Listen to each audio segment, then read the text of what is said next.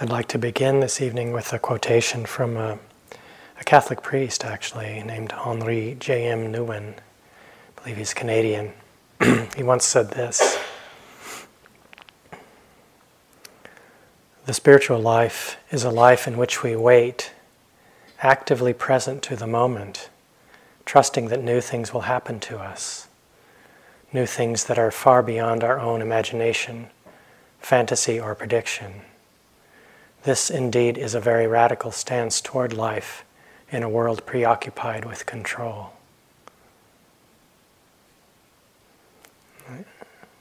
I think this description, this idea of waiting, actively present to the moment, is a really great, very beautiful description of mindfulness practice, of our practice here on retreat.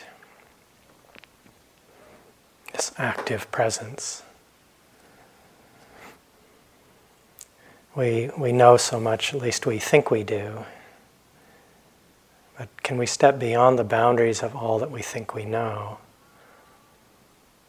all that we believe to be true, and adopt something more like this kind of stance, this waiting, actively present to the moment with a sense of trust that new things will present themselves, new things that are beyond what we might predict, beyond what we might believe to be true or possible.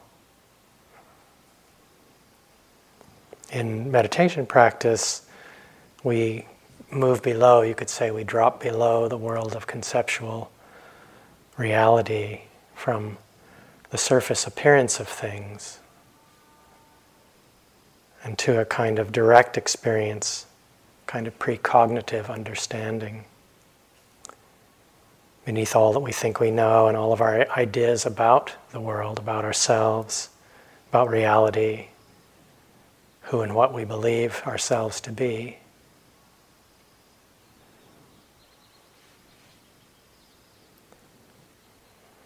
And we meet each moment with what the great Zen teacher Suzuki Roshi called beginner's mind. Sometimes it's called don't know mind. This kind of fresh, alive relationship to the moment.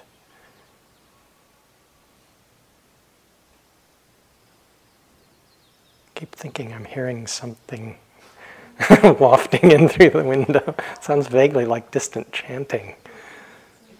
Out there, I hear it too. Is it? It's a cow. It's a cow? A chainsaw. Oh, really? It's a cow. It's a chainsaw. It's nuns chanting. Okay, I heard chanting. You heard a cow. Okay. Good. It's not in my head. That's the crucial question there. Okay, is that external or internal? Let's see if I can get going again. Yes, all right. You know, we can have such strong beliefs about ourselves, about the universe, and they can be so strong that we don't even notice them, don't question them, and wind up living our whole life based on assumptions and beliefs that we take for granted, and we don't ever look to see if it's true. There was a time when I was practicing in Burma with one of our teachers, Sayadaw U Pandita, and it was a long retreat there. And at one point he said something that was it seems like just stating the obvious, deceptively simple thing. But it stuck with me. It still comes into my mind periodically. He said, "That which did not exist before arises, takes birth, and has its life and then passes away." And you know, both Michelle and Rebecca in the last 2 nights have been talking about this truth that each moment is new. We don't know. It's like a new birth in each moment. It struck me so strongly that at that time, that which did not exist before, because we relate to so much in our life and experience as though it's always been here, always been this way. We know it. We think we know what a breath is, what a sound. monks chanting. No, chainsaw, cow. Sensation. But it takes courage and trust to open to life in this way, to let go of our attempts to control our experience on one hand, and on the other hand we need to find confidence, faith, trust, to show up for each moment, not knowing what's there, not knowing the truth of it, letting go of what we think we know. A number of years ago, a teacher of mine asked me to name one quality, the single quality that I thought was most important or essential on the path, as that one thing that would be most important to lead to freedom.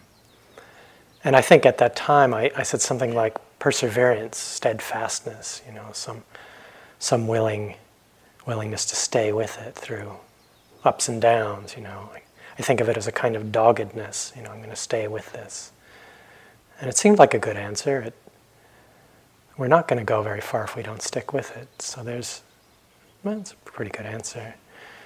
But then I asked a friend of mine who was a meditation teacher the same question, and she immediately said faith, without thinking for even a second. Just really immediately, unequivocally said faith is the single most essential quality. And I was struck by it at the time. I didn't really understand in that moment, at that time, just what she might be pointing to. And I thought, well, it was a trick question and I didn't get it right. The answer came so quickly that, I should have known that somehow. The Buddha is famously quoted as saying, "I teach only one thing, suffering and the end of suffering," which is actually two things, but be that as it may, that statement has led over time to a lot of misunderstanding. Buddhism gets a bad rap as kind of a downer religion. Life is suffering. Doesn't sound too good, if that's what we hear in that statement. The end of suffering, that sounds okay. Sounds pretty good, but why teach suffering? What's up with that? What's that about? But part of the problem with that is the translation of the Pali word dukkha as suffering. This is from Thanissaro Bhikkhu, known as Tanjaf. He said, "No single English word adequately captures the full depth, range, and subtlety of the crucial Pali term dukkha. Over the years, many translations of the word have been used: stress, unsatisfactoriness, suffering, and so on. Each has its own merits in a given context.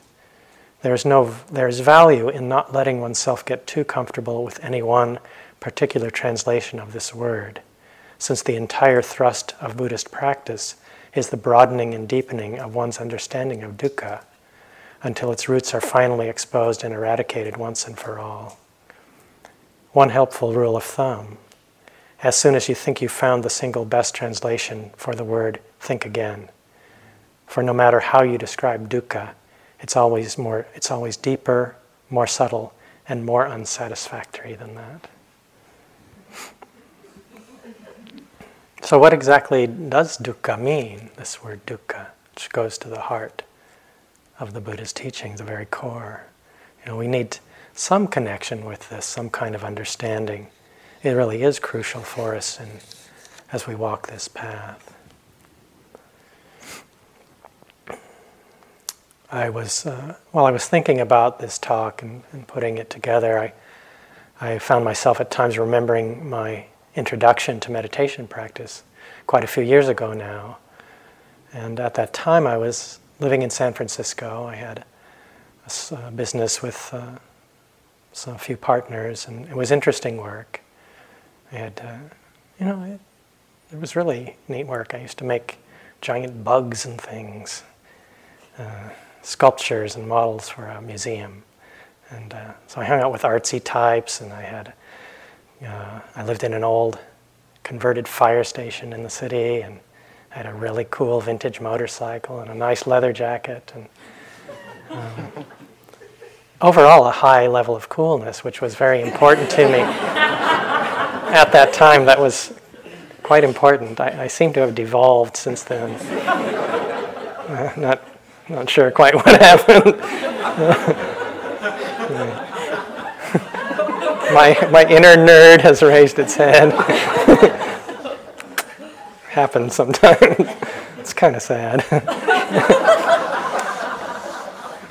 Although I still have a nice leather jacket. But anyway. And I wasn't getting rich by any means, but I had enough money that I could travel once in a while, some flexibility in my life, and nothing really to complain about, and an enviable life in many ways. But there's this thread of dissatisfaction, a kind of lack of ease that ran through my life when I slowed down enough to notice it. And I felt as if I'd tried so many things. I felt like there wasn't anything I could think of that I hadn't tried as a way to be happy. Travel and relationships and work and interesting experiences of all kinds. But nothing seemed to quite do the trick, at least not for very long.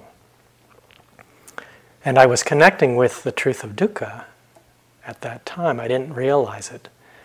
There was no understanding of that. And this word dukkha doesn't refer only to painful experience, to suffering. This word suffering is inadequate to capture the depth of understanding with dukkha. But it points to the ultimately unsatisfactory nature of all things, of all conditioned phenomena. Because of their impermanent nature, there's this liability to suffering because they don't last. And this includes pleasurable, enjoyable experiences as well. Dukkha points to this unreliability due to the changing nature of things. We can't hold on to them, they don't last. So they can't bring lasting happiness. I found this more contemporary definition of dukkha by someone named Francis Story, who'd written a paper on the 3 basic facts of existence. It's from the Polytext Society. It's kind of a long list.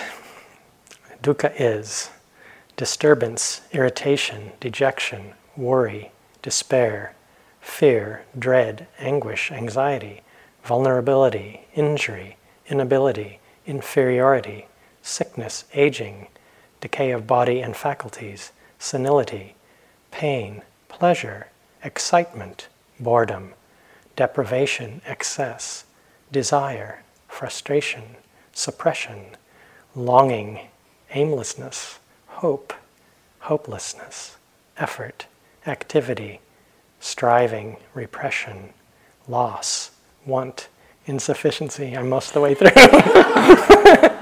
I found this fascinating. Satiety, love, lovelessness, friendship, friendlessness, dislike, aversion, attraction, parenthood, childlessness, submission, rebellion, decision, indecisiveness, vacillation, and uncertainty. So you'll be quizzed on that list. There's a lot there. But it points to the range. Some of those things were good things. They're things we wouldn't put in necessarily in the list of what is dukkha. But none of them last. And we all want happiness. This is a universal wish that really all beings share in some fundamental way. We want to be happy. It's kind of the bottom line for living beings. It's natural, normal. It's actually a beautiful, inherently lovable feeling, isn't it? We can actually tune into this shared wish that we have to be happy as a way to arouse feelings of loving kindness, of metta.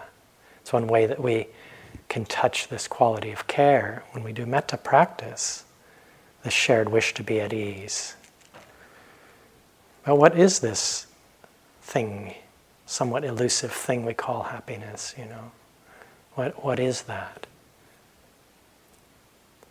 Often if we look in our experience, what we mostly find that this points to, at least a lot of the time for us, it's pointing to some kind of pleasant feeling in the body and the mind.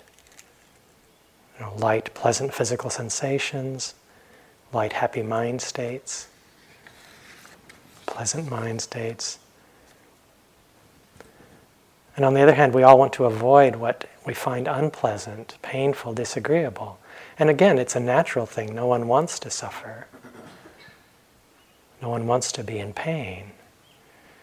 But then what happens often is that our strategy for finding happiness becomes a quest to string together as many pleasant feelings in a row as possible, while at the same time trying as best we can to avoid unpleasant feelings. And we can't ever pull this off for very long, can we? But sometimes we can see that's a lot of our life can be seen in terms of this push and pull. Movement towards what's pleasant, the movement away from what's unpleasant. And it can become very, very extreme at times, and we see this in the range of addictive behaviors, the movement towards trying to get pleasant, to be there all the time. But it becomes an exhausting and ultimately fruitless quest because we can't arrange our lives so that we only have pleasant feelings, pleasurable experiences. Life is not fully amenable to our will. It never can be that way. And no matter how hard we try, we can't always have it be the way we want. And this doesn't mean that we shouldn't try to live as well as we can. That's not the point.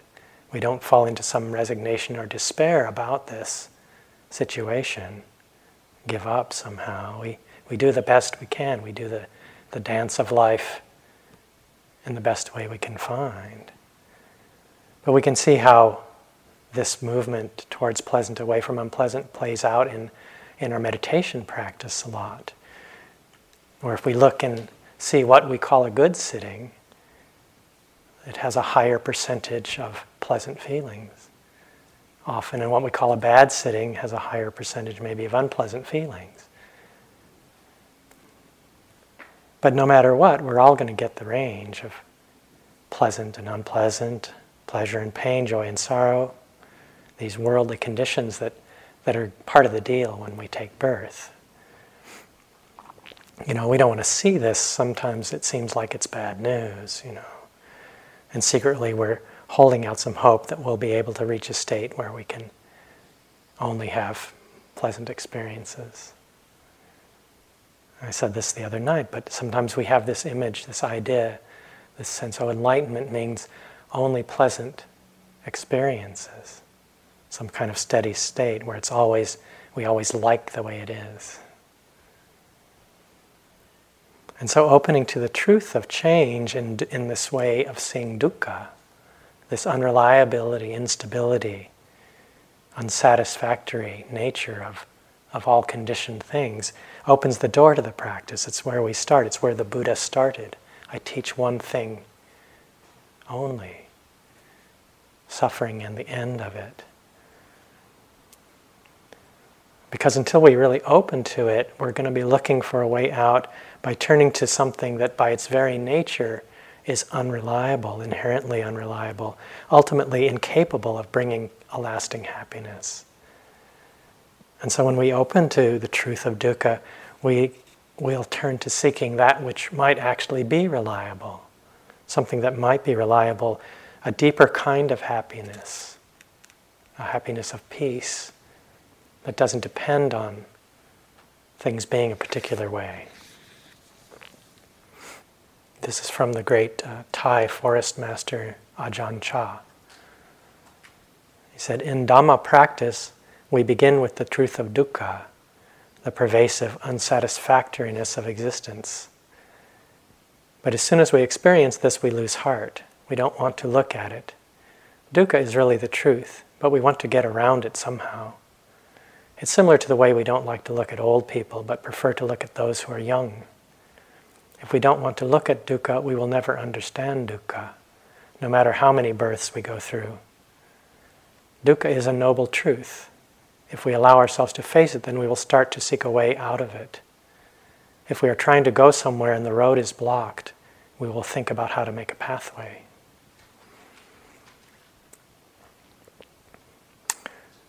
There's a kind of a core teaching that the Buddha spoke of in one of his very early discourses. And it's an understanding that came as part of his realization on the night of his enlightenment, his awakening. It's called dependent origination, paticca samuppada in Pali. And it's basically describes a chain of causes, a chain of causal links. It's 12 links to this chain that ends with dukkha. It shows how dukkha arises through a chain of cause and effect. And it's basically saying because of this, then this, because of this, then this. And I'm not going to go into the details of this teaching. It's not my subject tonight. But there's another teaching, kind of an extension to that. It's called transcendent dependent origination. This is what a teacher named Ajahn Brahm says about that. He says, this teaching extends what happens after dukkha. It doesn't stop there. According to that teaching, dukkha is the cause for the arising of faith, the arising of confidence. Once one sees dukkha, then one realizes that there is something to be done.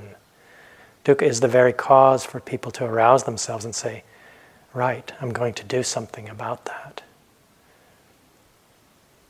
So this truth, opening to dukkha, is really the start.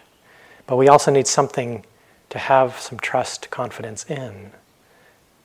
We need to open to the truth of dukkha, but we need to recognize that there's something to be done. But we need to encounter something that points to a possibility for a greater understanding.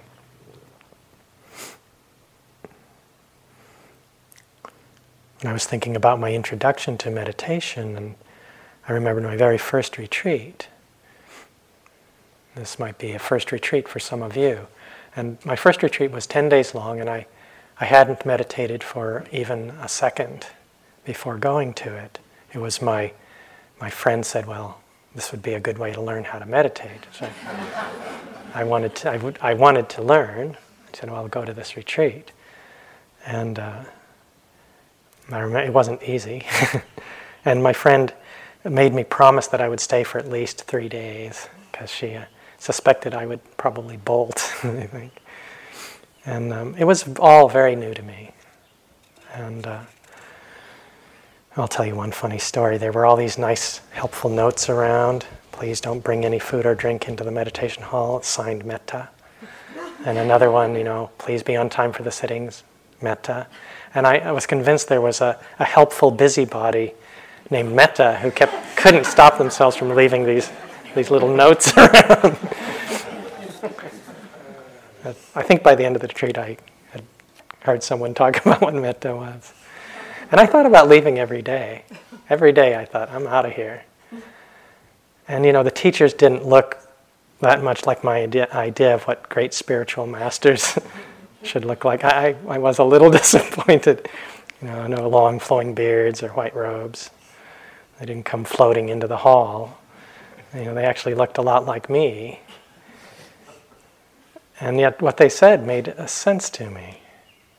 And something kept me there each day. There was one thing that I heard or something that made me feel like, okay, I can stay. The teachers seemed to be telling me the truth. And they weren't offering something that I was supposed to believe. They just pointed to an exploration that I might undertake myself, some possibility. And I had the sense that there was something real in it, a possible way out of some of the turmoil and dukkha, however subtle, that seemed to permeate my life. And they seemed to have a lot of confidence in this practice, and they seemed to have benefited from it. And I had the feeling that if it was possible for them, maybe it was also possible for me. And so I borrowed, in a great part, what I did was borrow their confidence at that time. And then by the end of that retreat, then I felt that I had tasted some sense of what this practice might be pointing to directly in my own experience. And it seemed to be in spite of myself at that time. It seemed like strong medicine that worked somehow despite the fact that I wasn't a model yogi by any means. And so it was a kind of what's called bright faith or confidence. I'm going to use the word faith, confidence, trust, those three kind of interchangeably. A sense, well, okay, I can do this. Enough trust or confidence to take a step, whatever it might be. Martin Luther King Jr. said, faith is taking the first step even when you don't see the whole staircase. And faith is described in the texts as a kind of confidence that allows us to enter into or set out across. And the image that's used there is setting out to cross a flooded area. A kind of confidence where we can step into new terrain, new land. And it also said that faith should be regarded as a hand because it takes hold of profitable things.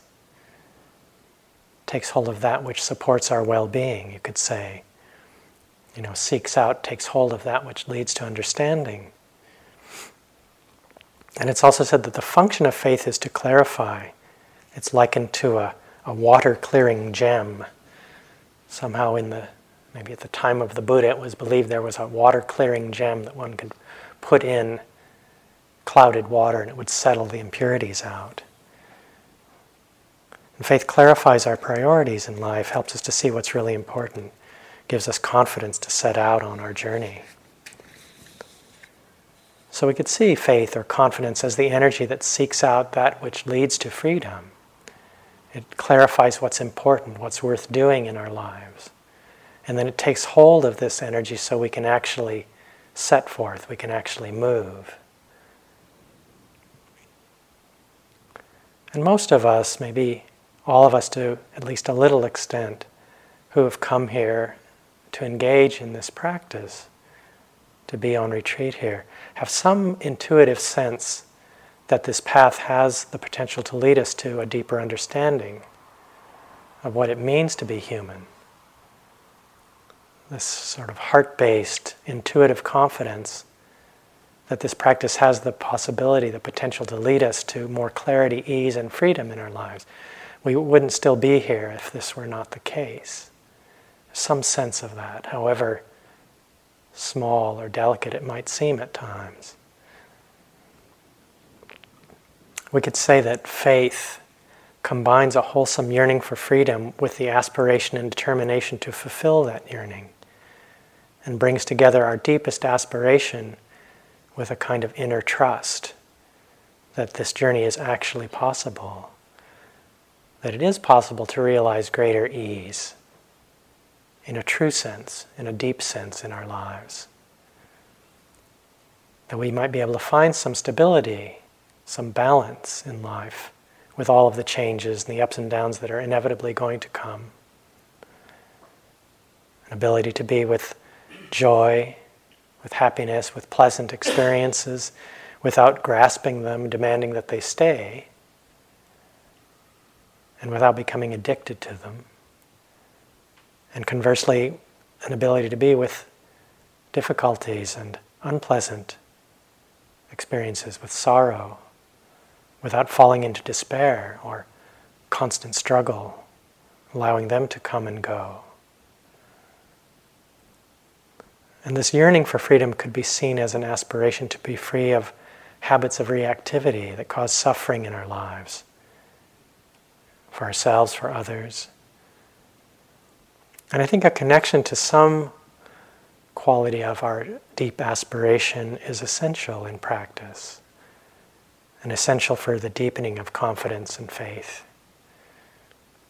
I think it's good to reflect on our aspiration regularly, maybe not as a fixed goal, but more as a sense of direction.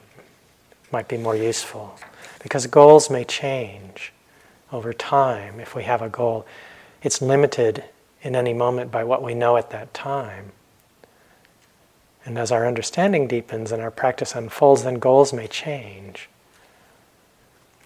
But if we hold our aspiration more as a direction that we're steering towards, then there's a dynamic quality to that. It allows for a dynamic process of our practice.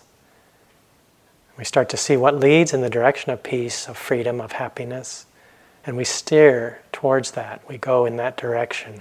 You could say it's our compass heading. And then, on the other hand, we see what leads away from those good things. Peace, freedom, ease. We see what leads to unhappiness, to harm, to suffering in our lives and in the world, and we steer away from that. And then intertwined with this connection to an aspiration, a deep aspiration, is some confidence or trust that we can actually move in that direction, that there's something we can possibly do. And then as we practice and walk this path, we see that it's actually happening step by step, that our understanding has deepened, that when we fall off course we come back more quickly, and that in our lives we actually are moving towards a greater freedom. Sometimes, especially maybe early in practice, this quality of faith or confidence might arise in regard to a teacher or another practitioner that we have heard about or read about or maybe met. An inspirational figure, maybe someone like His Holiness the Dalai Lama, or someone like Dipama. They may lead us to a quality of bright faith.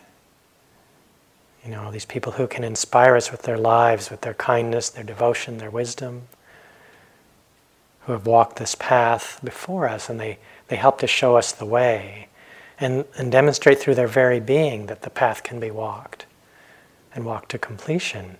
And that, as the Buddha said, if it were not possible, I would not ask you to do it. And so we may draw confidence from inspiring figures or teachings that we read or hear. And then as we practice, we start to see that our experience begins to parallel theirs. We see that it's the same path that we're walking. And this strengthens this quality of bright faith. And we find that there's enough trust and inspiration not only to go for it, but to stay on the path. Because we start to taste the possibility directly for ourselves, in our lives, in our experience.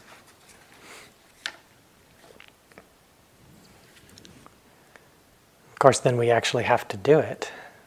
We have to stay with it. This bright faith, it might give us some inspiration, some courage to begin to take first steps. But we need to find something that will sustain us, a source of strength that will keep us going. Because it's not an easy path. And anyone who's been on it for any length of time knows this really well. When I left that first retreat, I was filled with this bright faith. So inspired at that time. And then I remember it was really disappointing when that started to wear off. I figured it would just stay like that. That it would last. And so I wanted to get back on retreat as soon as possible to get it back. I figured, I'll get back and I'll just start where I left off. And then, my next retreat wasn't so sweet. And at times, most of it just felt like hard work, just slogging it out. And a lot of doubt came up. I thought, I can't do this, it's too hard. And I felt like I was a complete sham, and everyone else there seemed like a sham to me. So this kind of initial bright faith that we might touch, it's pretty tender. It goes only so far.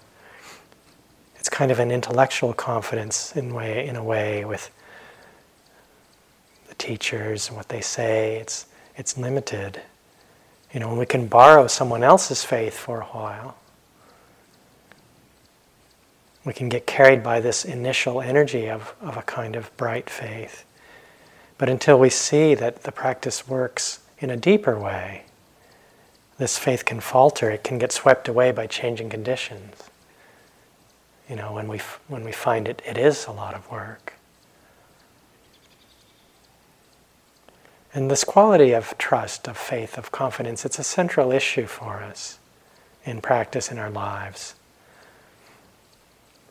Until we get some real depth of this quality, we can lack the courage to really stay the course. And one obvious way we could see how this manifests in our practice is in terms of the hindrance of doubt. The going can get rough at times and we feel like, nothing is happening. It's not happening, We find ourselves wondering, well, what is it I'm supposed to be doing here? What good is this supposed to do? These questions, it's not the right practice. This kind of doubt, what does watching my breath have to do with liberating my mind, my heart? Times when we feel like we can't do it, we look around and others we see, they seem like they're sitting like the Buddha, and we see in our own experience there's just this wild, crazy mind and heart, this uncomfortable, restless body. And so we need some faith or confidence to serve as an antidote to this hindrance of doubt. Because when doubt is really strong, our practice comes to a standstill, it comes to a halt. We get frozen or paralyzed by it, caught in indecision. And of all of these difficult things that come, these hindrances, doubt is said to be the most dangerous in a way because it brings our practice to a standstill. It has this possibility to bring it to a halt. And we're going to run up against it at times in our practice. It's going to show up. Even on the eve of his enlightenment, the Bodhisattva, the Buddha to be, he was assailed by doubt. And there's this description of this time when he's sitting under the Bodhi tree. He's made this determination to sit until let my bones and blood and sinews dry up. I shall not move. This incredible resolve to sit until full awakening. And he's assailed by Mara, this personification of all of the difficult states, the hindrances and the defiled states of mind, with these various armies and weapons and things.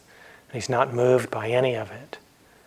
And then all these seductions and attempts to lure him off his seat. And the great being was not moved. It's how it's described.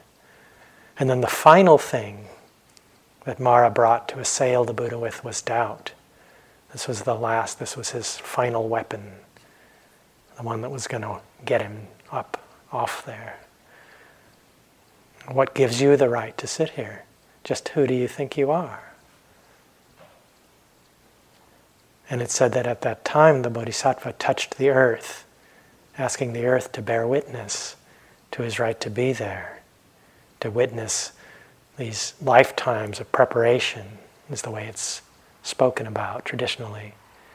This beautiful gesture of touching the earth. And it said at that time the earth shook in response to this gesture.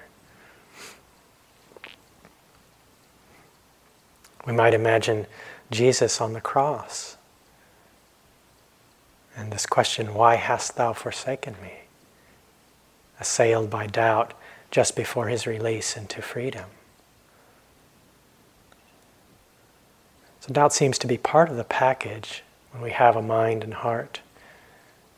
It's probably going to arise at times and probably often. Whether we're new to practice, it's our first retreat, or whether we've been at it for 20 years. And so we have this practice, this way that we bring this quality of weight, of active presence to the moment, trusting that things will present themselves.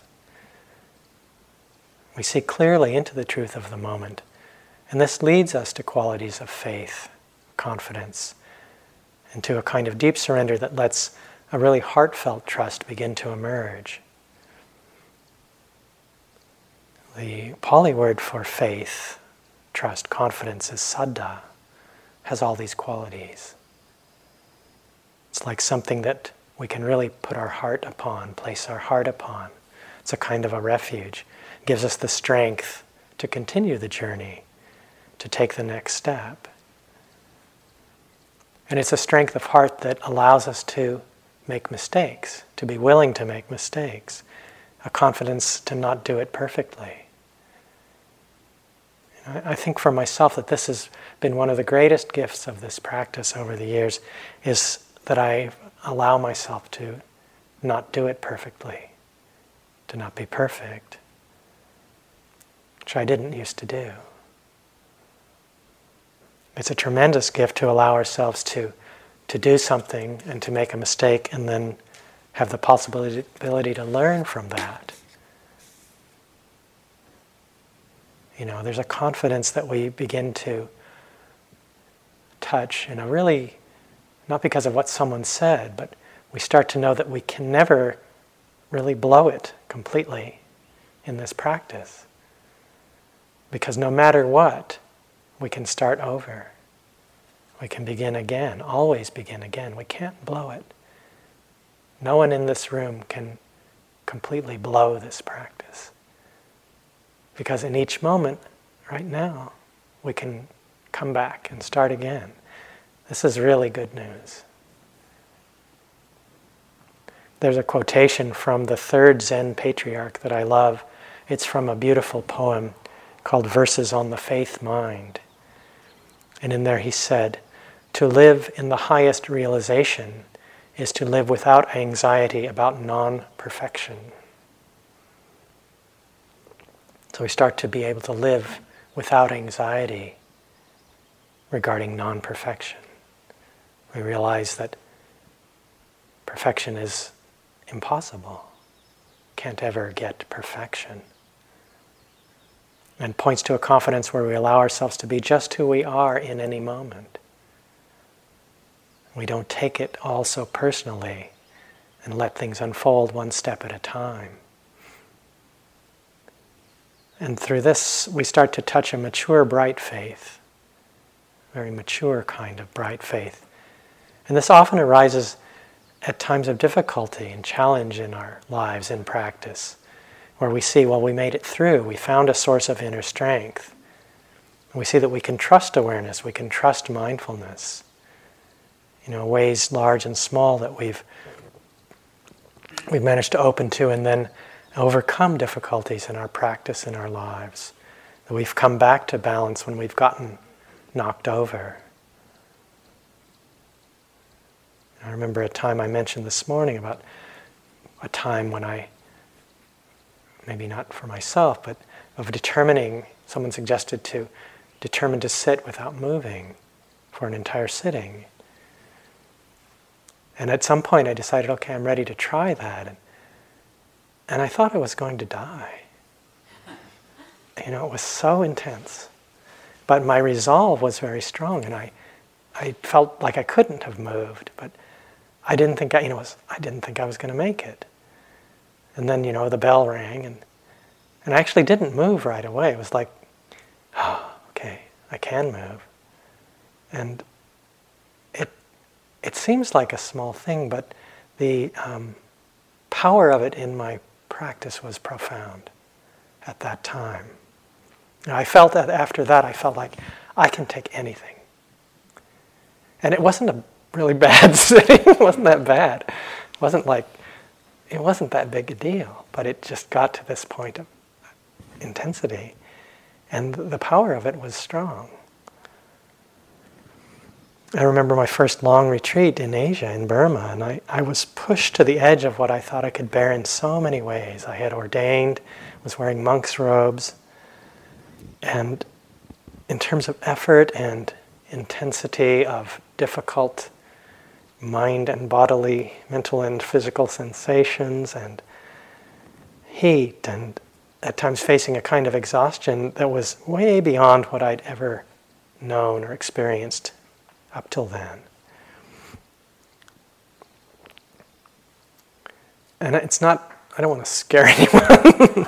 It's not like you're doomed to have to go through things, but it's a long road, and there are times when it's going to be intense and not easy.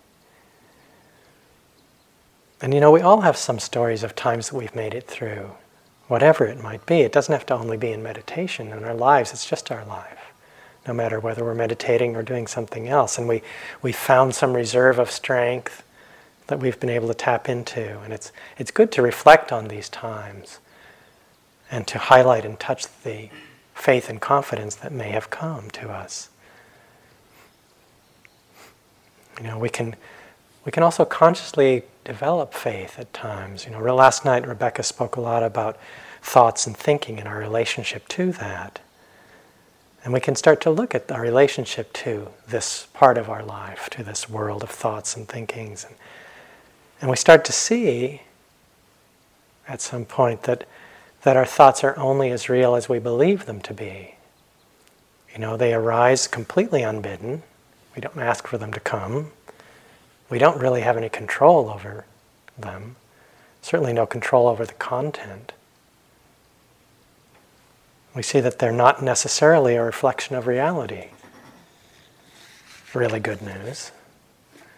I don't want the contents of my thoughts to be reality a lot of the time.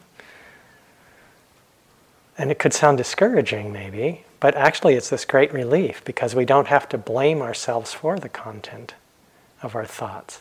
We didn't choose that. We don't have to take it personally. And then we start seeing, as we turn our attention to that whole realm, we start to see the fleeting, empty, insubstantial nature of thoughts. There's nothing there when we look at that. It's just this mental energy arising and passing. It's so intangible and fleeting. And if we don't identify them, we see it, they just come and go. They're not a problem. We don't have to struggle with them or try to get rid of them. We don't have to believe them either. They're not necessarily telling us the truth. We don't have to buy into them and create that reality and then inhabit it. So we can look at this way and we start to touch some faith. And then as our practice unfolds, we move towards what's called verified faith. Let's say it's the next stage of this developing of confidence, of trust. It's important and it's essential to develop it. It comes through our practice. Where we see for ourselves that we can put these teachings into practice in a really personally meaningful way. We start to know the way for ourselves and we don't rely on the strength of anyone else's conviction, at least not as much. There's one important shift that starts to happen in practice where teachings that we've heard a lot, they start to move from something that's theoretical to something that's directly, personally practical and applicable in our lives, in our practice. We see how something we've heard over and over actually functions. And faith and confidence grows very strongly from seeing this. We may hear the same teaching. We're going to hear, if we stick with this, there's only like 3 Dharma talks. And then it's variations on a theme. We were talking the other night, maybe we should all give, we'll just all give the same talk in our own language. It would come out so differently. Maybe we'll all give an impermanence talk. And that would be so different. There's only maybe 4 of them. And so we're going to hear the same things over and over. But then we start to verify this in our lives, in our practice directly. It might come in a very deceptively simple way. Say we've heard the teaching on impermanence, for example. We're going to hear it 1,000,000 times. All things are impermanent. That which is subject to arising is also subject to passing away, and we can adopt this as a philosophical stance or some Buddhist belief or tenet that we're supposed to take on. But then we see that, there is an intuitive understanding of the truth of this in a much deeper way than any belief in the words. That it actually has started to inform our lives in a transforming way, however subtly that might appear. And we see that we understand that if we try to hold on to this changing flow of experience, that we're creating problems for ourselves, that this leads to suffering. Or maybe we've heard teachings on the 5 aggregates or on the factors of awakening. It seems like something we were supposed to have memorized, so we can, know that list. But then we start at some point to see directly how it applies. We can see how we create a self in terms of clinging to these aggregates. The way that suffering arises in relation to this clinging to aspects of experience. Or we start to see how the powerful energies of the factors of awakening actually function in our practice. That they arise naturally and they incline us towards understanding. And so we see that things that we've been hearing about actually directly arise in our lives in practice. That they have some real meaning for us, these teachings. And our faith and our confidence grows as we see that wisdom actually does arise. That with patient, persistent effort, understanding will come, does come. It's good to look and see. There's things that we do understand. And no one can take this kind of faith, this verified faith. It's not tender. Even if we lose sight of it for a time, it's there. We can come back to that. We can remember it. We can touch it. And this confidence that comes with this kind of verified faith, it points to the understanding that we see that there's not only something real there, but that we have found it in our depth, that it's possible. This kind of faith takes the willingness to be present with the truth of things in every moment, in a moment, to see what's actually happening.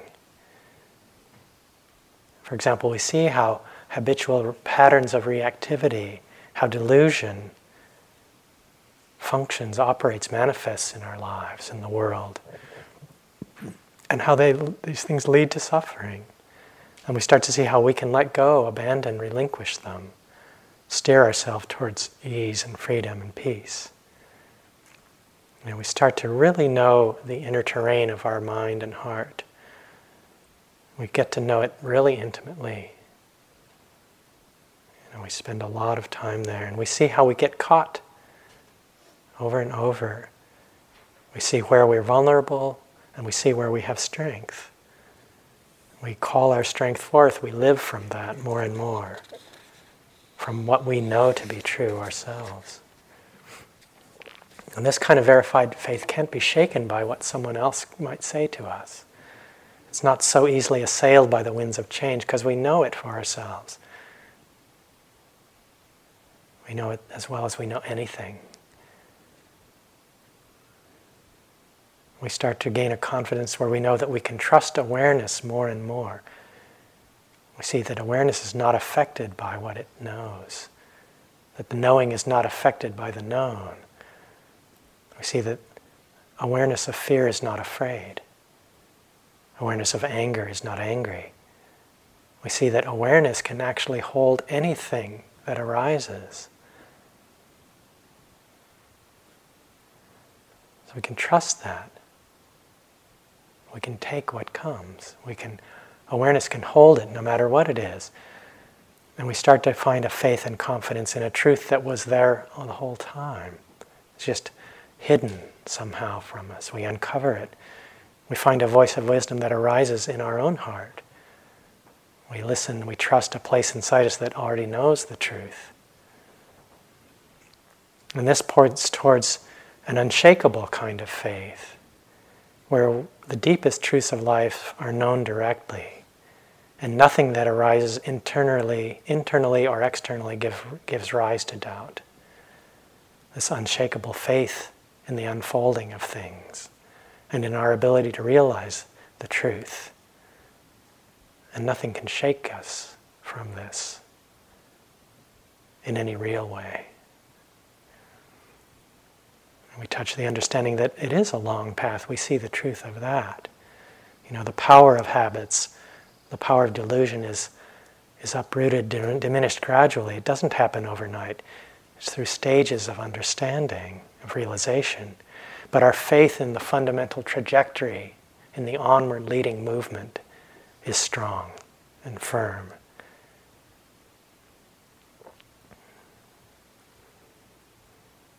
We see that there's nothing in this flow of experience, of conditioned experience, that is capable of providing lasting happiness.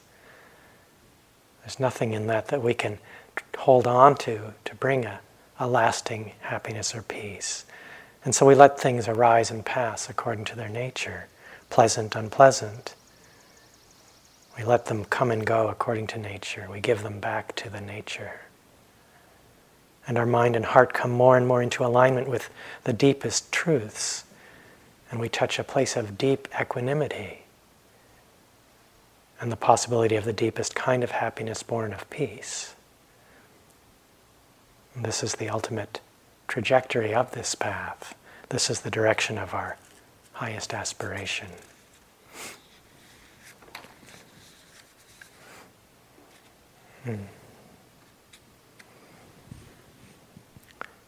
I have two endings.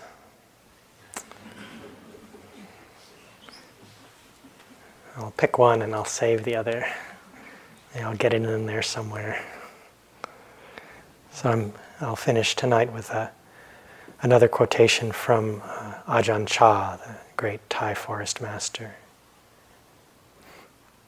He said, "You will reach a point where the heart tells itself what to do. Try to be mindful and let things take their natural course. Then your mind will become still in any surroundings, like a clear forest pool. All kinds of wonderful, rare animals will come to drink at the pool, and you will clearly see the nature of all things. You will see many strange and wonderful things come and go, but you will be still. This is the happiness of the Buddha." The Buddha taught us to lay down those things that lack a real abiding essence. If you lay everything down, you will see the truth. If you don't, you won't. That's just the way it is. And when wisdom awakens within you, you will see truth wherever you look. Truth is all you'll see.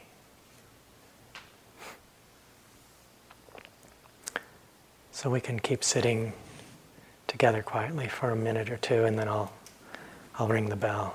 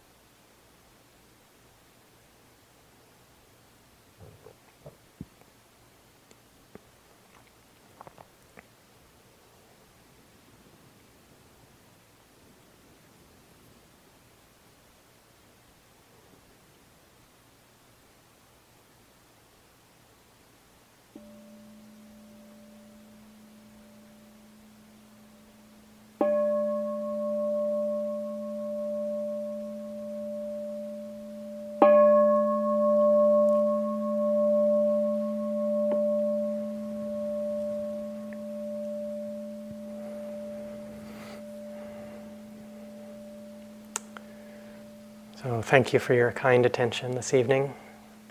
And there's a time now for some walking meditation, and then we'll have the sitting with the chanting at 9 p.m. And maybe it won't be quite as short, but it'll be shortish. So please come.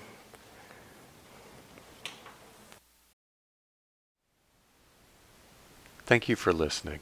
To learn how you can support the teachers and Dharma Seed, please visit dharmaseed.org/donate.